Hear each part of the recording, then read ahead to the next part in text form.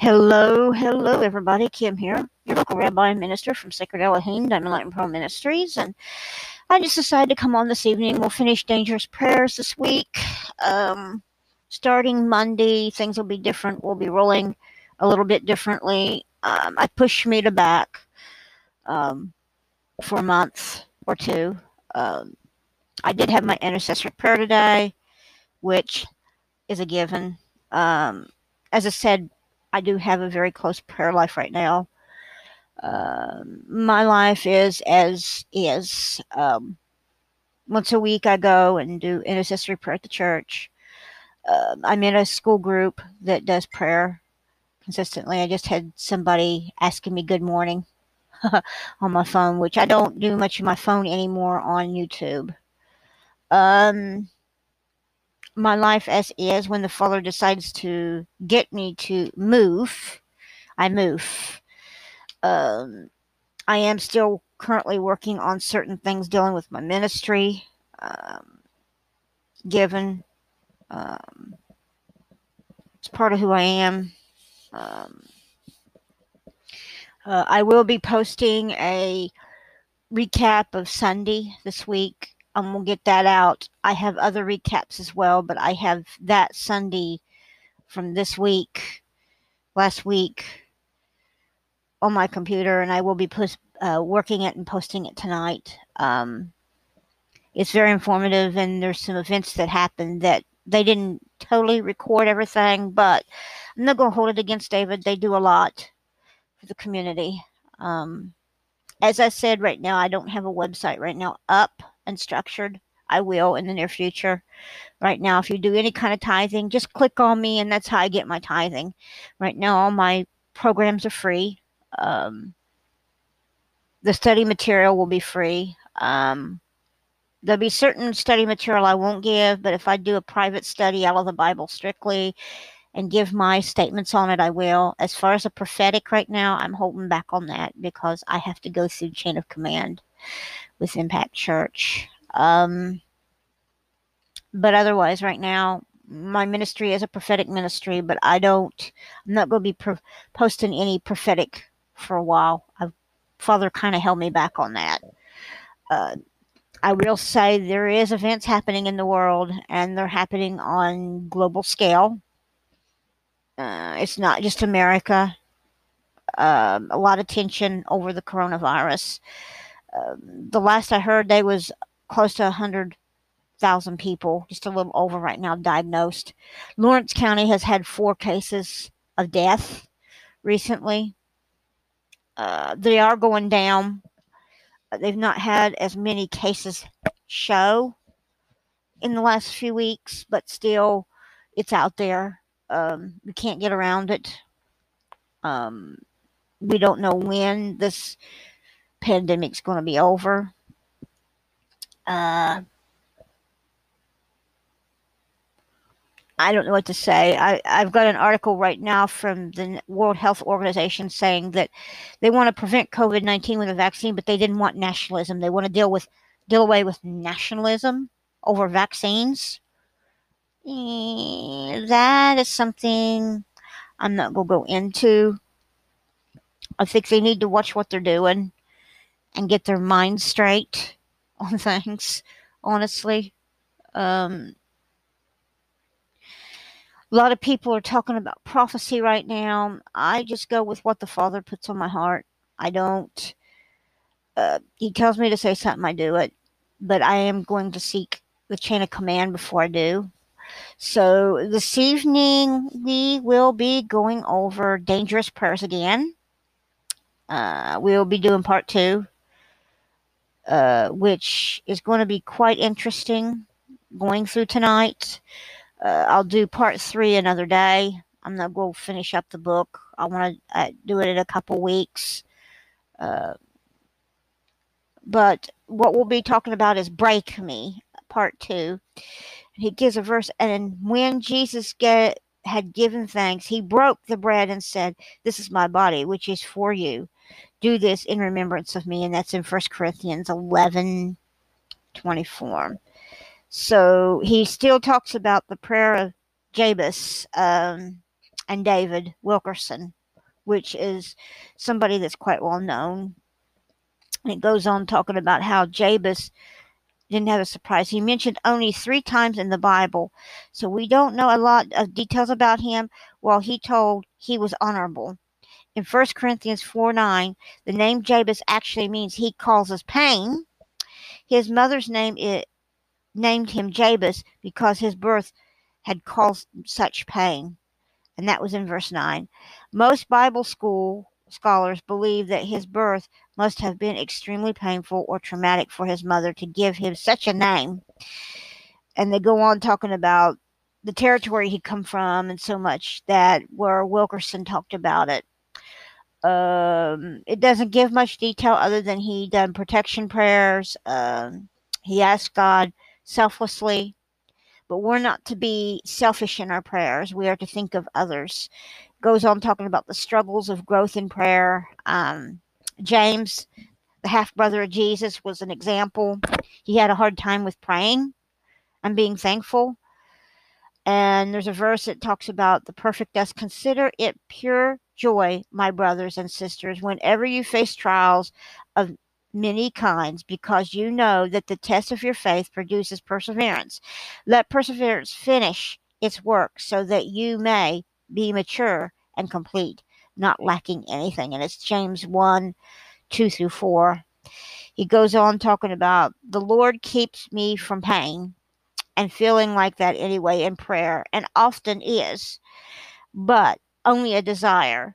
One big priority that we must miss the persistence of our trials produce. God protect me from harm. And he goes on talking about protections from harm and so forth. And his statement is, if we pray only for protection from trials, then we rob ourselves of our future maturity. Interesting. Bursting your bubble. So here on 2:2, we are talking about bursting our pride, basically. He talks about his wife Amy sharing a vision and dream together and moving forward with the plan.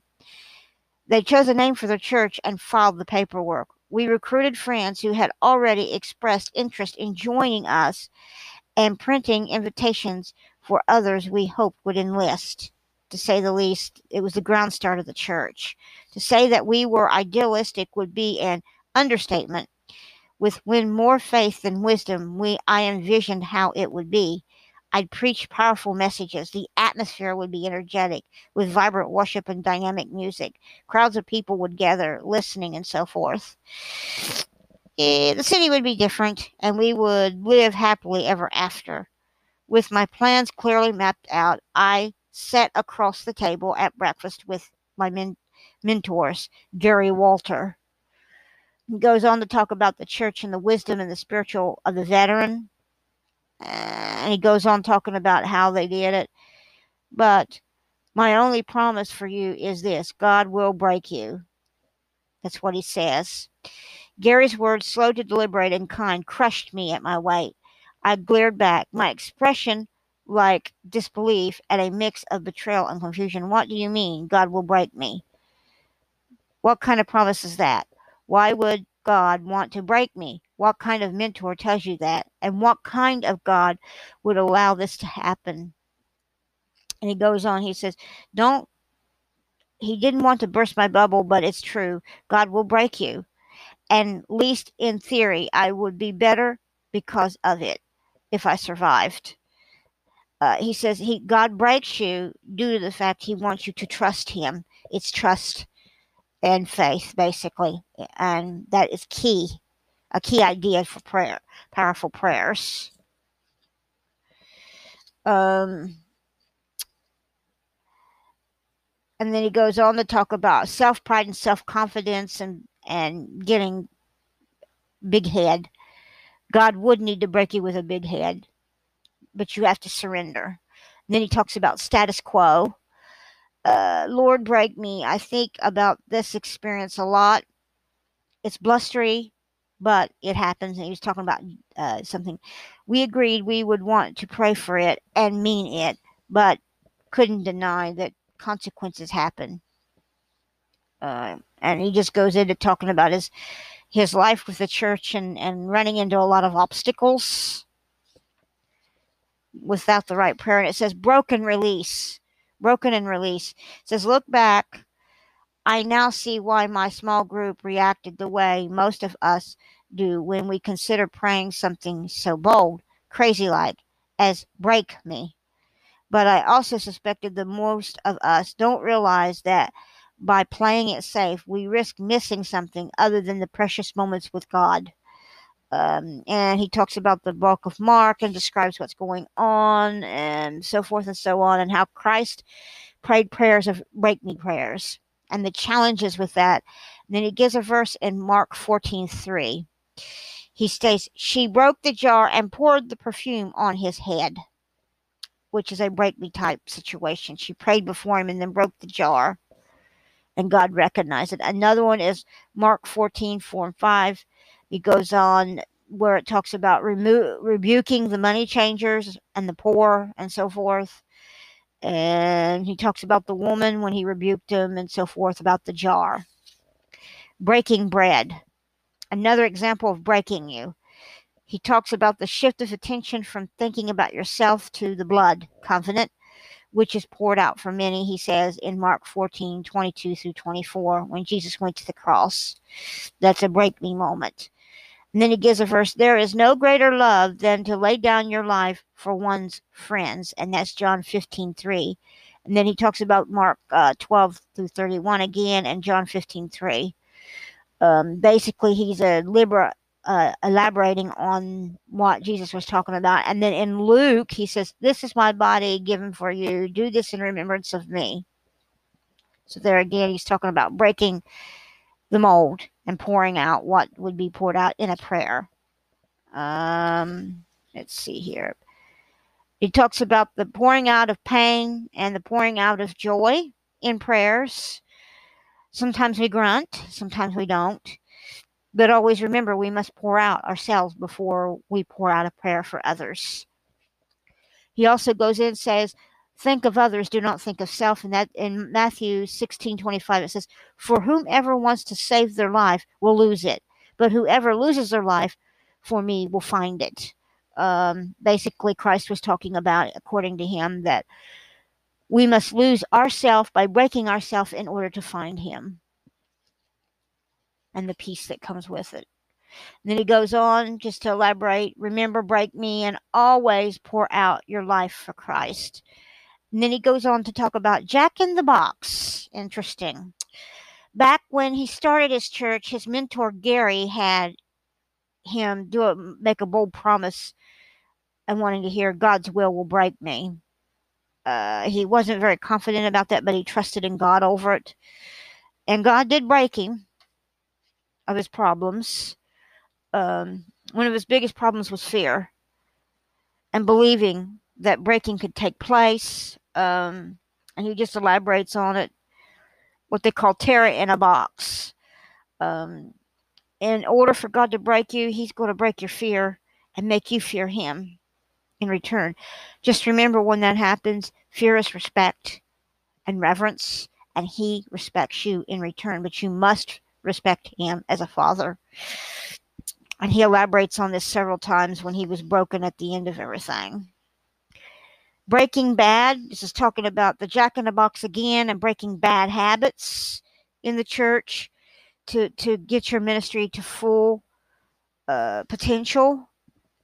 And he talks about prayer is essential, friendships are essential, and mentorism is essential. And he talks about make sure having people around you that makes you accountable. It says bound by brokenness, how to break your brokenness so you have effective prayers. And it goes quite extensively, actually. He goes into explaining what it means to feel like you've been betrayed and pulling away from the faith, and then prayers that bring you back into the faith, the insight and the hindsight of it all.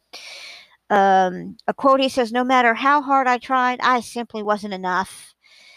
He's talking about hurting, but yet with his hurting, others hurt. So, and he was exhausted and overwhelmed with those type of prayers. In the end, he states this: it is easy to impress people with our strength, but real connections are forged through our shared weaknesses. So remember, when you're going to witness somebody and pray for them, a power prayer or a dangerous prayer that removes captivity, make sure you express your weaknesses with that person so they understand that you understand what they're dealing with. Blessed by brokenness, and he goes in talking that we are blessed when we are broke and that we learn from our experiences. He also iterates, make sure in prayer you fast, you contemplate, you read the word, and you recite those words. But always remember, make simple prayers. He goes on to say, in our brokenness, we often experience God's greatest blessings. So he iterates that. And then he talks about God uses those who are broken and depend on him. And he talks about Luke. Peter replied, man, I do not know this man you are talking about. Just as he was speaking, the rooster crowed, and the Lord turned and looked straight at Peter. God's brokenness before God, true brokenness before God, is a one-time event. It's a daily decision. So he says it's not just a one-time event, it's a daily decision every day. And he recites 1 Corinthians 15:31. It says, true brokenness before the Lord isn't a one-time event. It is a daily decision. Paul said, I die daily in Corinthians. So we die to ourselves daily so the Father can use us. It goes on to stress, when things get difficult, many run from God. Don't do this. Run to him. And that was a problem I had in my early life. I had a lot of problems and I run from him instead of running to him and trusting him because others hurt me. And I learned from my experiences. He talks about the sinful woman meeting grace, and he gives an analogy. I will never insult God with small things or safe living. So that ends section 2 of Dangerous Prayers, and we will come back to do the next section, and then we will be finished with Dangerous Prayers. And I and you, will do our own dangerous prayer.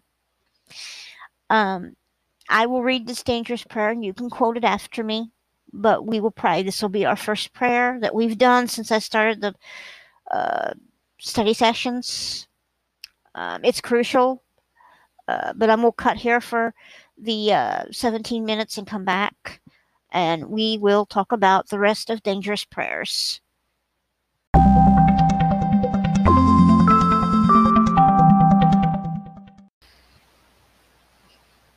All right. Hello, everybody. Welcome back to another session.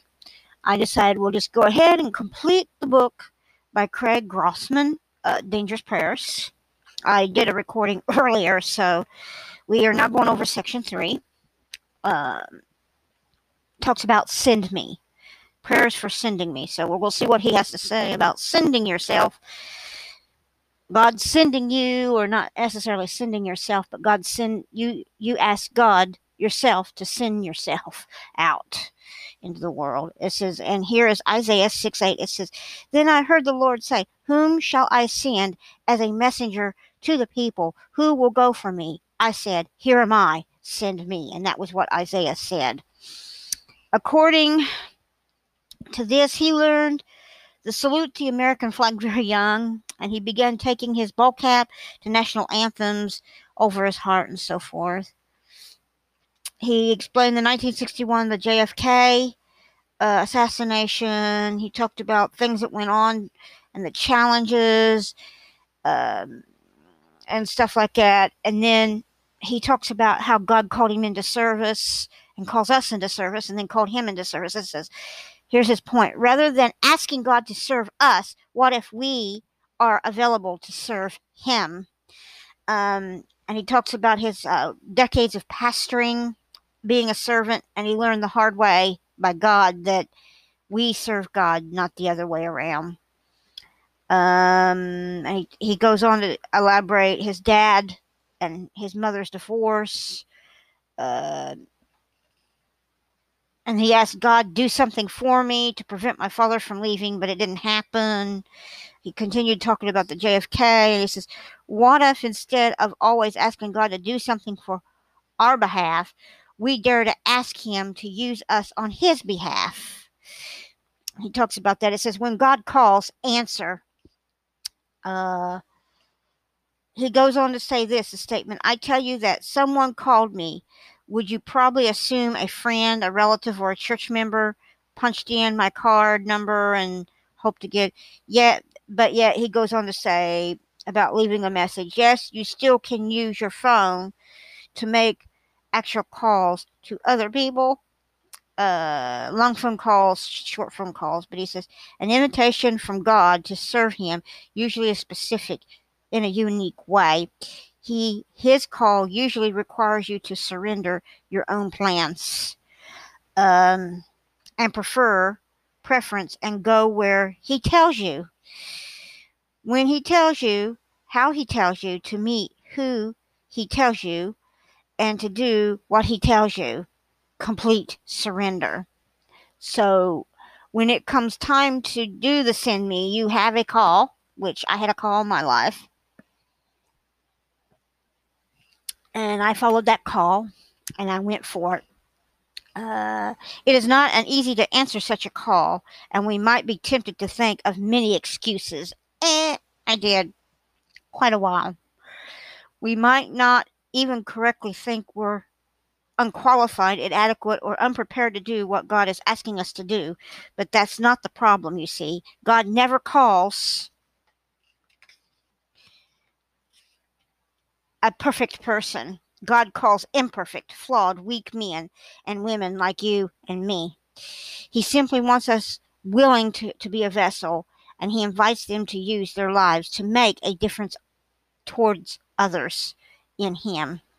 God never calls perfect people. He always calls imperfect, flawed, weak, or women just like you and me. And that was a statement I just got done. And he goes on talking about Moses. He called Moses a murderer and David an adulterer and Rahab a prostitute. Not only did God call people who didn't really bad things, but he also called the unusual, insecure, and inconsistent people. Just consider some of God's chosen messengers, ministers, and prophets and leaders. He goes on to say, there's Moses who got drunk, Isaac who was a daydreamer, Joseph who was abandoned, and Gideon who was afraid. There's Jeremiah who was too young, and Abraham who was too old, and Elijah who battled depression, Naomi who became bitter, and Martha who was a worrywart, and John the Baptist who ate bugs. So he's making a point that we're not perfect by any means, but yet he will pick those that have specific traits. So he goes on to elaborate it. He picks the imperfect to make them perfect. The common sense attribute is we are to say, here am I, Lord, but I am not going. That's our thought. Jonah was a good example. He rebelled and ended up in the stomach of the fish. In the end, the gift that he was empowered, the ability, and it changed Nineveh's life. And he talks about Jonah 1:2, which is here. It says, God spoke. His assessment was clear. Go to the city of Nineveh and preach against it, because its wickedness has come up before me. Jonah could have said, yes, anything for you, Lord. And you, my Lord, I will do what you ask. But he didn't. In Jonah 3, it talks about him running instead, which was plain to see, and he ended up in the belly of a fish as he goes on to talk about it. Trying to pretend, hoping that God would just go away or change his mind about his calling, and he did not. Here you will respond this way. Maybe you will sense God's prompting an invitation to do something on his behalf. It might have been something small, like giving a gift or sharing a thought. It might even be something more significant, like changing careers or asking someone to marry you. But like Jonah, you hastened, stalled. This turned the other way. It goes on describing different scenarios. and questions that person would ask if it dealt with that. And he just goes on basically explaining that if you rebel, God chastises. It endangers your spiritual health, is what he says. Good example, he says, is in Exodus 3:10 about Pharaoh. He called Moses and said, "So now go, I am sending you to Pharaoh, and bring my people, the Israelites, out of Egypt." It could have been more clear. God said, "I am sending you. Now go." Out of all the people alive, would you only be selected? You're the one I called. You have what it takes. I'm sending you. Okay. It goes on talking about Exodus 3:11, where it talks about when God chose his chosen vessel. Moses responded, "Who am I that I should go to Pharaoh and bring the Israelites out of Egypt?" Wrong thing to say. Instead of living with confidence of God, Moses was buried in his own insecurities, which is a good analogy. It shows it here. He goes on, he says, Moses tried to make every excuse there is, and so do we. And he goes on to talk about Isaiah 6:8. It says, Isaiah prayed such a prayer of unreserved ability in the presence of God. The Old Testament prophet tells of his encounter with the Holy One when God asked, "Who shall I send, and who will go for me?" And without a hasten, he said, "Here am I, send me." So, our next one, which is 3:3, talks about glory to God in the highest.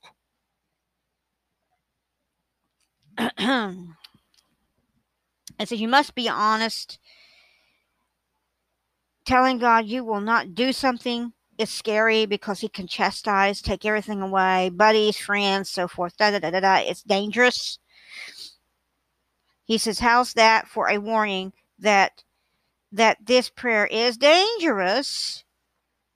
Because you can break prayers by not honoring God. He goes on talking about vacuum and King Ezra dying, and then in Isaiah 6:1 it talks about his death on the seat of the throne, and the train of his robes were filled with the temple, talking about seeing God.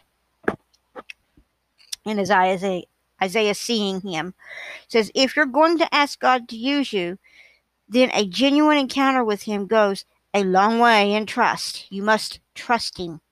Fully trust. And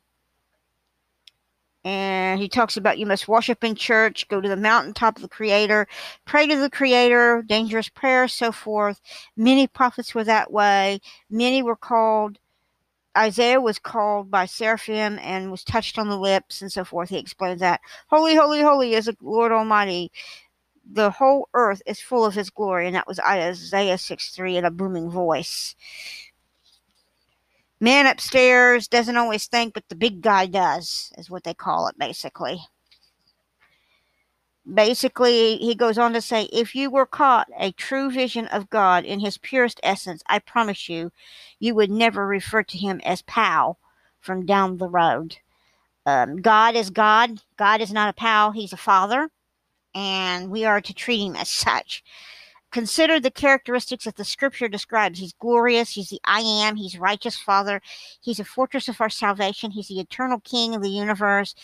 He is our comforter. He is our grace. He's peace. He's the Almighty. He's compassionate and gracious.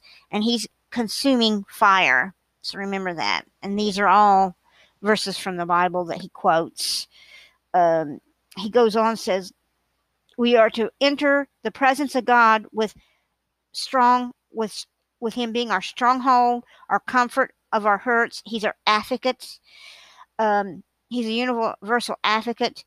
He's our comforter in sorrows. He's our confidence and reassurance. He's our strength in our weakness. God is our helper. He's our hiding place. He's our hope. He's our light. He's our refuge in troubled times, and he delivers us, and he's our song. And he just goes on describing more and more about God. God is not playing hiding and seek. He wants you to know him and delight in showing himself to you. So God does like showing himself in many, many ways. Sometimes it might be a physical Sometimes it's with the Spirit, the Ruach.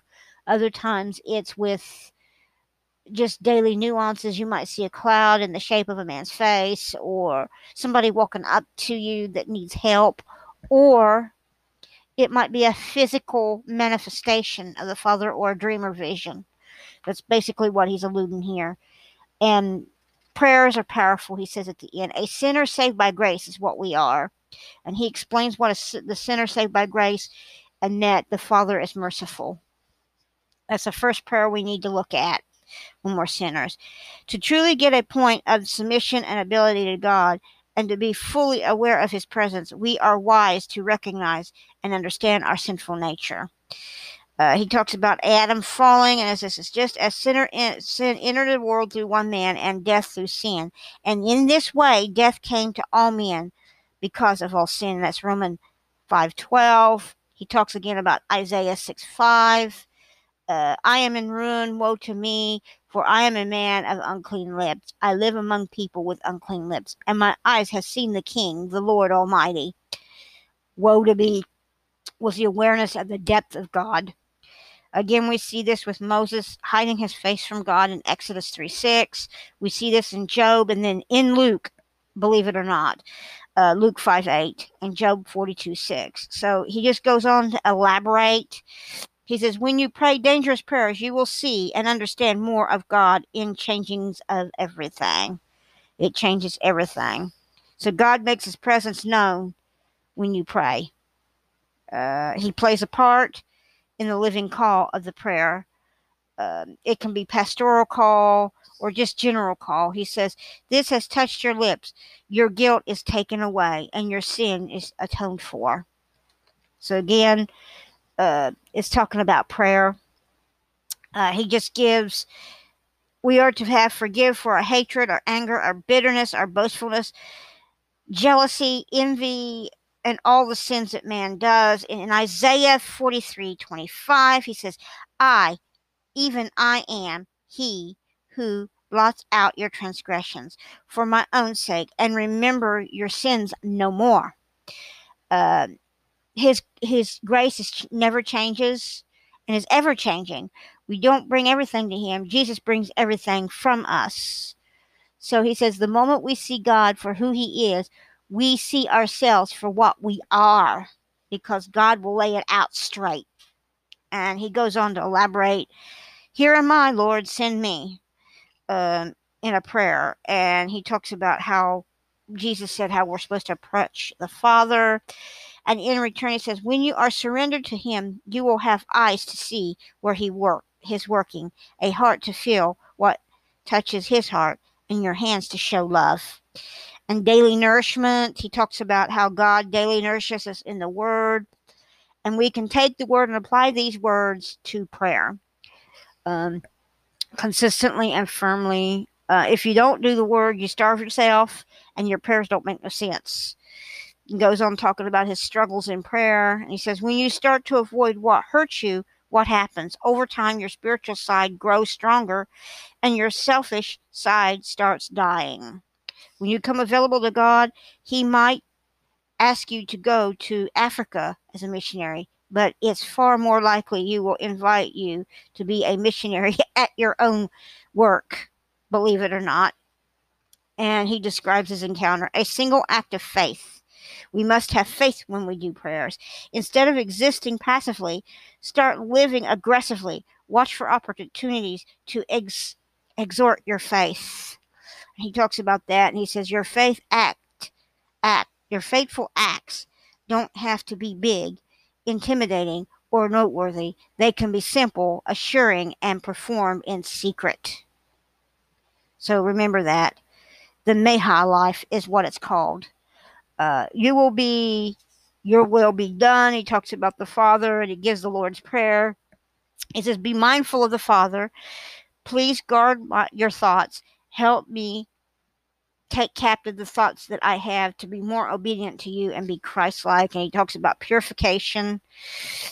He says, again, send me. And then he gives the analogy. How do you think your life might change if you pray daily a daring, faith-filled prayer of whole life devotion to one who gives it all for you.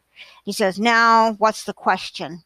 And basically this section is just questions that he was answering people, like this one here says, because of who you are, my God, my King, my Savior, I trust you because you are sovereign over the universe. I surrender my will to you and every part of me. Do you despise a half-hearted, lukewarm Christian? Then pray the dangerous prayer. Disturb me, O Lord. And then he talks about in Psalms, it says, I love the Lord because he hears my voice and my prayers of mercy, because he bends down to listen. I will pray as long as I have breath. Psalm 16, 1 and 2. And then he talks about ourselves. And then he gives an honest question. If you say yes to every prayer you pray in the last 7 days, how would the world be different if God said yes? God doesn't always answer prayers right away, believe you me. He wants to disturb us. We want to disturb the Lord. We want to be bold and daring in front of the Lord. And amen. Instead of craving a life of comfort, I found joy in serving the needs of others through daily acts of faith. It's what he says. And in times of prayer with courage, to risk, to open yourself up to a different path, to a better destination. And he gives Psalms 103. You will be definite. Your faith will be deeper. You are his. He is yours. And once and for all, your God's. So he says, when you pray dangerously, your life simply can't remain the same. And that ends the conclusion of that. So we are going to try a prayer tonight. And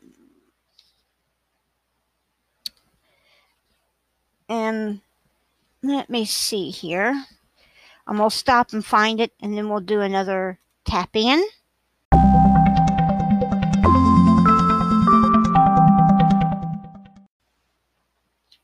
Hello. I'm back from a break.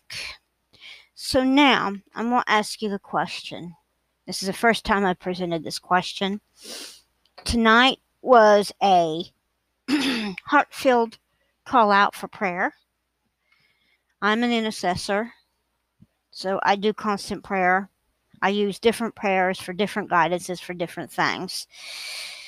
I found my prayer life has been much more inapt, much more in tune, much more to do. So I'm going to ask tonight, how many of you want salvation? The most important thing is believing that Yeshua, the Christ, the Messiah, came to this earth. He died, was buried, and resurrected again, and that he suffered by the hands of the Roman and Jewish authorities. I will admit that. And that he came to save us as human beings, all. It was our sins that put him on the cross. He was buried for 3 days and then resurrected and went to be with the Father. Now, he is the Father's Son, and he's looking for children. The only way you can get to the Father is through him, through the blood. So, we now come to the part. If you want salvation, there's simply a prayer that you can do. I'm going to present one, which is a prayer of salvation and help. You can repeat it, or you can do it silently. I'm going to read it, and you can quote it.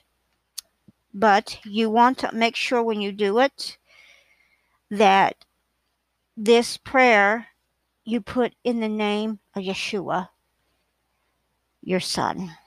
So here we go. It says, if you know the story of Jonah at all, then you know this prayer speaks volumes. Praise God today with these words. He has saved you. Salvation has come from the Lord. Shout it from the rooftops. In my distress, I called to the Lord, and he answered me.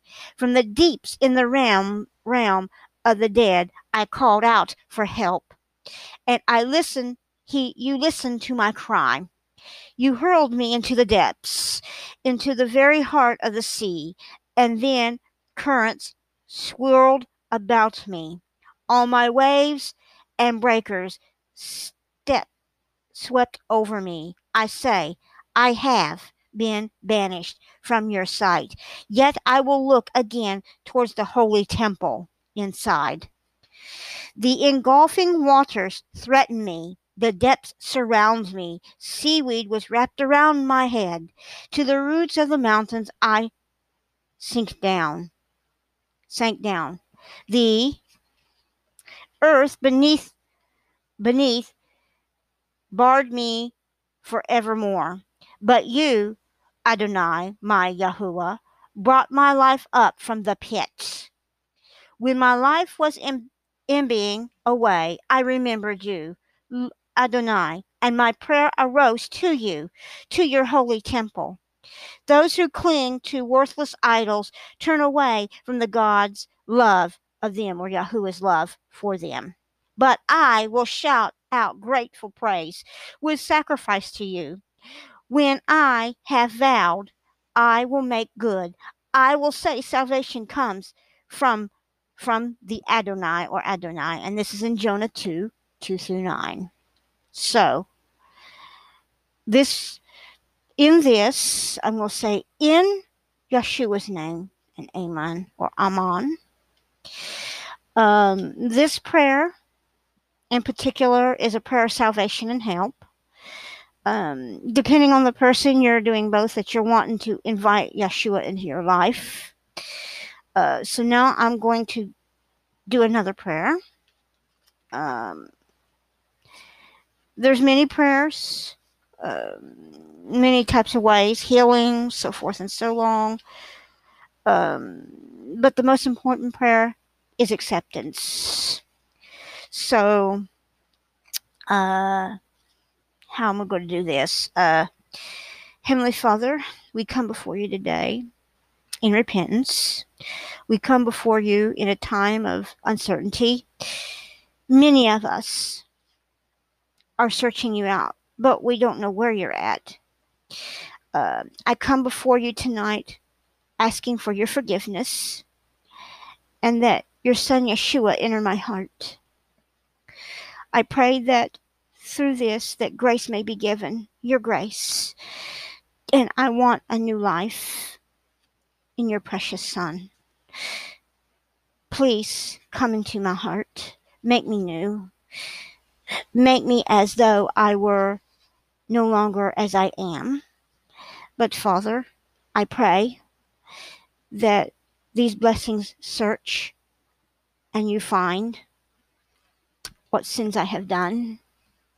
Father, that my soul can be enlightened of your wisdom and that through your Son I can have salvation this night. In your Son's precious name, in Yeshua, and amen. Father, I pray before you now that those that prayed this prayer, that you hear their words as I heard when you first revealed yourself to me, that you will bless them this night and give them peace and comfort in their hearts, and that salvation will be given freely to them. For it is free.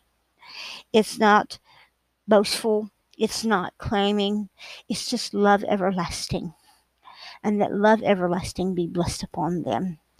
In the name, the most holy of names, your Son, and amen.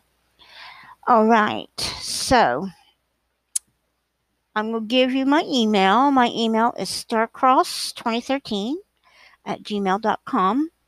If someone hears this and they accept Yeshua or Jesus as their Savior, you can contact me by email. In the near future, I will have a website. I've already got my Wix account set up. I'm working on it as we speak. And I will have a section on there where you can give a testimony about your salvation.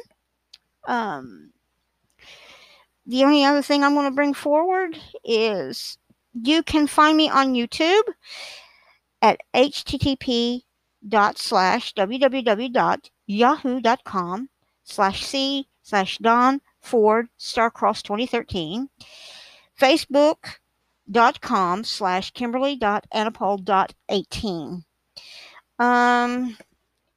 I also have an Instagram account, which is www.instagram.com/KimberlyAnapol. Or you can just email me at starcross2013@gmail.com. I will not give addresses right now. I'm not taking mail through that till I get me a P.O. Box number. But if there's prayer requests or there is something that you need personally, you can get me at my email. As I said again, my email is starcross2013@gmail.com. So, tonight's been a very eventful night. We finished up our book for Dangerous Prayers, which I was looking for it to go about 3 weeks, but we finished early. So, tonight, I'm going to lay out our path from here on in. Give you a few minutes here. I don't have any video up, so it's a good thing. So, our next few weeks, we will be doing prophecy or prophetic community and legacy together. Later next week, we'll be starting discernment, discerning God's voice, which is 2 books, and 1 and 2. And then we will also be doing a book on what happens when women walk in faith. This is our women's series, first women's series. I will be starting our men's study series soon. But right now I'm focusing on the women's part of it. It's important. I've run into a lot of young women out here that from the ages of 20 all the way up to 50 that are unsure about their life. They're unstable. They've had children. The children don't deal with them anymore. And this series is going to bring in other points. I'm going to combine those points with legacy and other ones that we have, including doing a series on the prophetic community, dealing with another book I've got, which is the star signs. We are going to cover quite a lot of material. And then in the near future, I will be starting The Bait of Satan, which is an easy book. Right now, I'm learning about it myself, so I don't want to do anything until we clear it out. But right now, I'm looking at combining books, legacy and prophecy, and those things for the prophetic community. I'm planning to start a sermon series, in the coming week.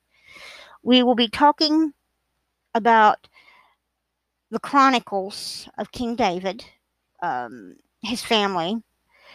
I will be putting those things together, starting with Jehu. It's going to be quite interesting to read from a scriptural perspective. Jehu was a grandson of David through Solomon. Within 400 years, the whole nation was gone. You had Assyria took the 10 northern tribes, and they were dispersed.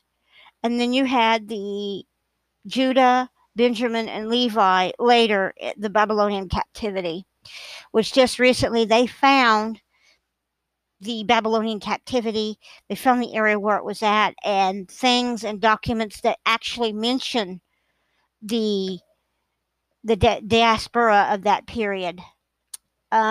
Interesting, to say the least. But we will be taking a look at David and his reign through the eyes of his son, prophets. We will be looking at these through the chronicles of the prophets that he had through the end before we look at the major and minor prophets. There were other major and minor prophets that are not in the Bible that I pull out from the Tanakh. We will be using our biblical sources as well as the Dead Sea Scrolls to understand these things. The first one we'll be looking at is Gad. It'll be interesting, to say the least. This material is not sourced very well, and it's from the ancient scriptures off the Teflon, out of the ark itself, translated off of walls of temples around the area. So it's going to be interesting, nevertheless, to say. but I'm looking forward to it.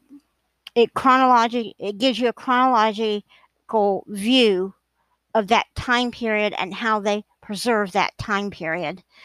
And it explains the Bible quite well, actually. Um, it gives the time periods of that time period and so forth, and what these prophets were seeing of the Messiah in our day and times. I think with that, I probably will be incorporating certain things out of Revelation that blend in with that, and that will be part of our prophetic series dealing with the signs of the times. It's going to allude to the things that these prophets were seeing that's not in our Bible that is key. They're mentioned in our word, but yet we don't have their transcripts. And this is the first time any of this has been released. Good one is Nathan. Believe it or not, Nathan was a Gentile. He wasn't a Jew, and he was a prophet. They were Jewish prophets as well. I love David's family. David himself, King David himself, was a prophet. But more on that subject later. I'm sourcing the materials right now for that, so it takes time. The first two is Jehu, we would be looking at, and it's sourced directly from the word. It's there. We'll also be looking at the book of the wars of the Lord. Interesting that it's in our Bible, and yet I have the commentary for that. There's a little more to it than that, of events that the Father did during the Exodus. And one of them talks about Balaam and what Balaam did. It's really strange. Then you've got Gad. So these things we're going to look at, and we're going to go into the commentaries to understand the visions of these commentaries, and some of it bleeds over into the New Testament, believe it or not. They refer later verses that are in the New Testament that came out of these books. It's quite interesting. And then I'll do a segment just strictly talking about here, now, and what's going on.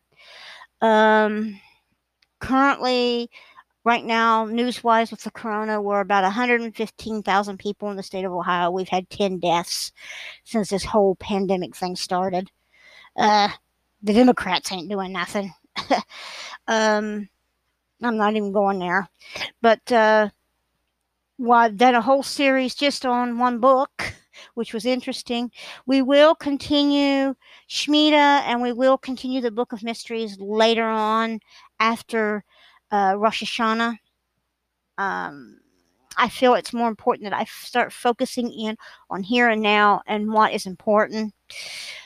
As I said, we will be talking about the prophetic community, and I will start lining these things up online for you for more understanding. But the signs in the heavens and the prophetic community is very important. And in this, we will be talking about Jehu and that. So I'm going to call tonight so I can do another recording. It'll be my first recording on Jehu. So expect it out Monday. This will be going out tonight, and this ends our session for today. And I love you guys. Pray for the peace of Jerusalem, Israel, and our nation, the United States. We need it right now. We need to fall on our knees and repent. For the Lord says to love your God with all your heart, mind, and soul, and to love your neighbor as yourself. He writes the words on our heart. They are no longer on tablets of stone. So that was the fulfillment of why Jesus came. So I'm going to call tonight, leave it here, and I'm going to say shalom and peace. That's what shalom means. And have a wonderful evening.